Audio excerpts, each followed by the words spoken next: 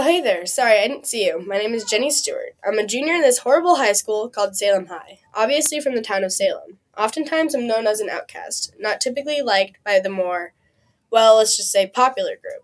Usually, I'm known as a mystery novel junkie and always trying to find something to write about. Basically, it's another typical high school day, like strutting through the hallway and not minding who or what they block. Hey, watch it, freak show. Maybe next time try to not run into me. What does she want? Maybe you should get your nose out of a murder novel next time. I'm starting to think you're getting some ideas. You know she is. Of course, Josh Armstrong, the school's biggest jerk. Oops, I meant jock. Jennifer White and Heather Davis with their popular girl group. After getting around that annoying roadblock, I was finally able to reach my locker. While digging through the pile of mystery books on the top shelf, two things fell off and hit me. The first was my copy of The Girl on the Train, but the other item was odd. An old cassette tape, like what was popular in the 80s, holding your most precious music. I know I didn't put that there, so who did? I carried the tape around all day, pondering who would have placed it there and why. After the dismissal bell rang, I walked into the newspaper room, which I actually had no business being in, and found just what I was looking for, a tape player. Who are you? And why are you here? Shocked and scared, I whipped around. Oh, that's Gabe Gonzalez. He's one of those people you never hear much about. Pretty quiet, to be honest. I don't know if I've ever really had a conversation with him. I was just looking for this player, and I was alone until you snuck up behind me.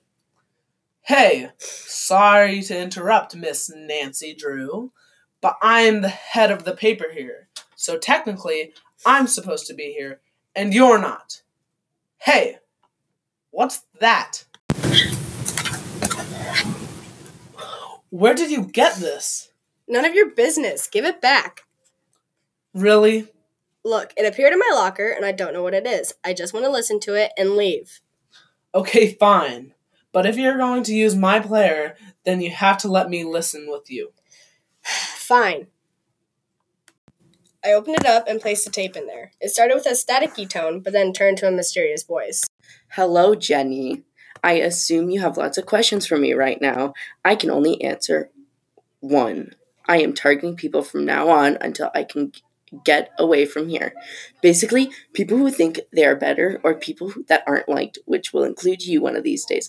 Good luck. How odd. Yeah, tell me about it. Whoever made this seems really twisted. What's the point?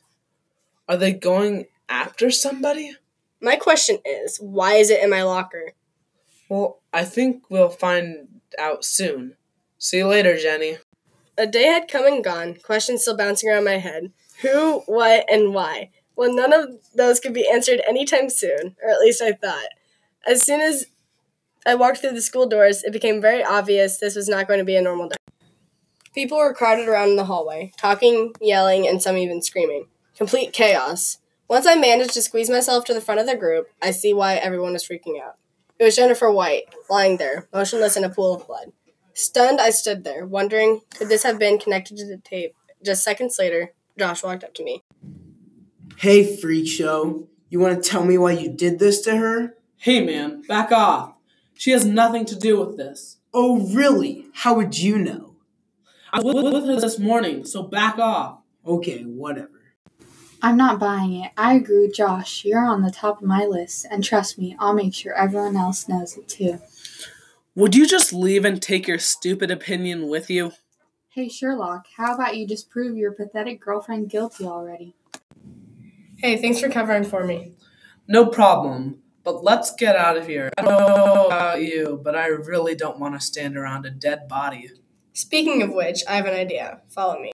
Okay, so first, an unknown tape appears in my locker, and someone's dead. Please, related. Your guess is as good as mine, but I think they're related. Let's listen to that tape again.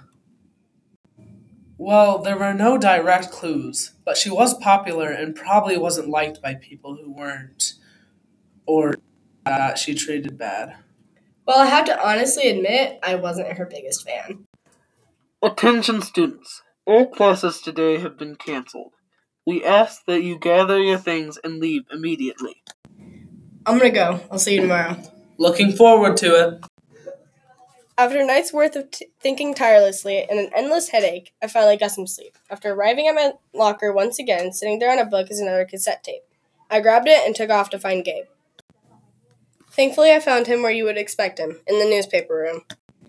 What are you solving, the U.S. Today crossword? Actually, yes, I am. I'm surprised to see you here this early. What are you, that desperate to see me? Ha ha, very funny. Actually, I received another gift. No way. What are you waiting for? Play it. Hello again. I assume you know about Jennifer. What a shame. Now for my next target. Strutting around the hallways, thinking they're better than everyone else, wearing a Letterman jacket and brand name clothes. Not many clues to give you a direct person, but I want to see what you can come up with. Talk to you later, Jenny. Do you think we could connect this with someone here? Your guess is as good as mine, but I'm going to guess yes. Just think, it could be Heather Davis. She is popular and sometimes unliked after all. I think you may be catching on to something there. I'll meet you back here at the end of the day. Yes, Drill Sergeant. Thankful to see you stuck around. Wouldn't miss it for anything. All right, we really need to figure out who this tape describes. Well, just throwing this out there, popular and brand name sounds like Heather Davis to me. I think you're catching on to something here. Let's go. Heather! Oh, great. Am I being attacked next? I always had a suspicion about you. All right, let's not go get anybody's egos hurt here. Excuse me? Enough. Look, Heather, I just need to talk to you. Only in front of him, in case you get any killer instincts. Whatever. Look, what time do you get here in the morning? I have cheer practice in the morning, so about 6. Why are you trying to stalk me? You're answering questions, not asking them.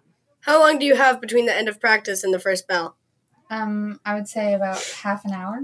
I need you to skip tomorrow morning. I can't just skip. I'm the head of the cheer squad, and I'm the head of the practice. No, but you need to listen to me. We think you are in danger if you show up tomorrow morning. Heather, you really should listen to her. No, you two have already wasted enough of my time. I'm out of here. Heather, wait! Jenny, let her go. All we can do is try and show up tomorrow morning and catch her. Alright, I'm starting to wonder if this is even worth it anymore. My alarm went off at 6, and I immediately got up, dressed, and out the door. Screeching to a stop in my parking spot, I quickly stepped out of my car and made a beeline for the front entrance. Once I made it in, my first instinct is to go to the newspaper room. I don't really know how to stop a possible killer, and I'm not in any advantage considering I'm not exactly a physical person. Nice to see you finally decide to show up. Well, I figured my best bet was to have you by my side. Plus, you weren't really that bad after all. Flattered. We made our way down the twisted hallways and eventually found the gym in the very back. Sure enough, all it took was to stand outside to find out that Heather did not listen to us. She was in there, leading the cheer squad. Okay, so maybe I'll go to the entrance on the other side and one of us can catch her on her way out. Alright, sounds like that should work. I only waited for a few minutes, but it seemed like hours. I'm thankful I don't have to be one of those girls she's barking orders at. Oddly, I haven't heard anything from Gabe. I would have thought he would have at least texted. As I looked up, I realized practice was over and people were departing from the gym. Heather started to walk my way, so I hid behind the door, and right as she came out, I grabbed her arm and took off down the hallway. Hey, let me go, creep. You're gonna thank me for this later. Phew, you should be good now. Wow, you and your boyfriend are really serious about this, aren't you? There was a tape before Jennifer died. It could have described her in clues, and another one appeared. We thought our best bet would have been you. Wow, thanks, I guess. Still kind of creepy, but I'll go with it. Just as I was about to explain more of what happened, Gabe came bursting into the room. Guys, we have a major problem. Come on. Jenny, I'm so sorry. I thought we had it. I see what the person meant. It could have been multiple people. Or because we had Heather, they went after another person. Just as I was about to reply, asking him what was going on, I see what he meant. There was another body in the hallway. This time, Josh Armstrong was lying against my locker, his blood covering him, and words written on the wall in his blood. Try again, Jenny. Looks like we've got another dead body on our hands.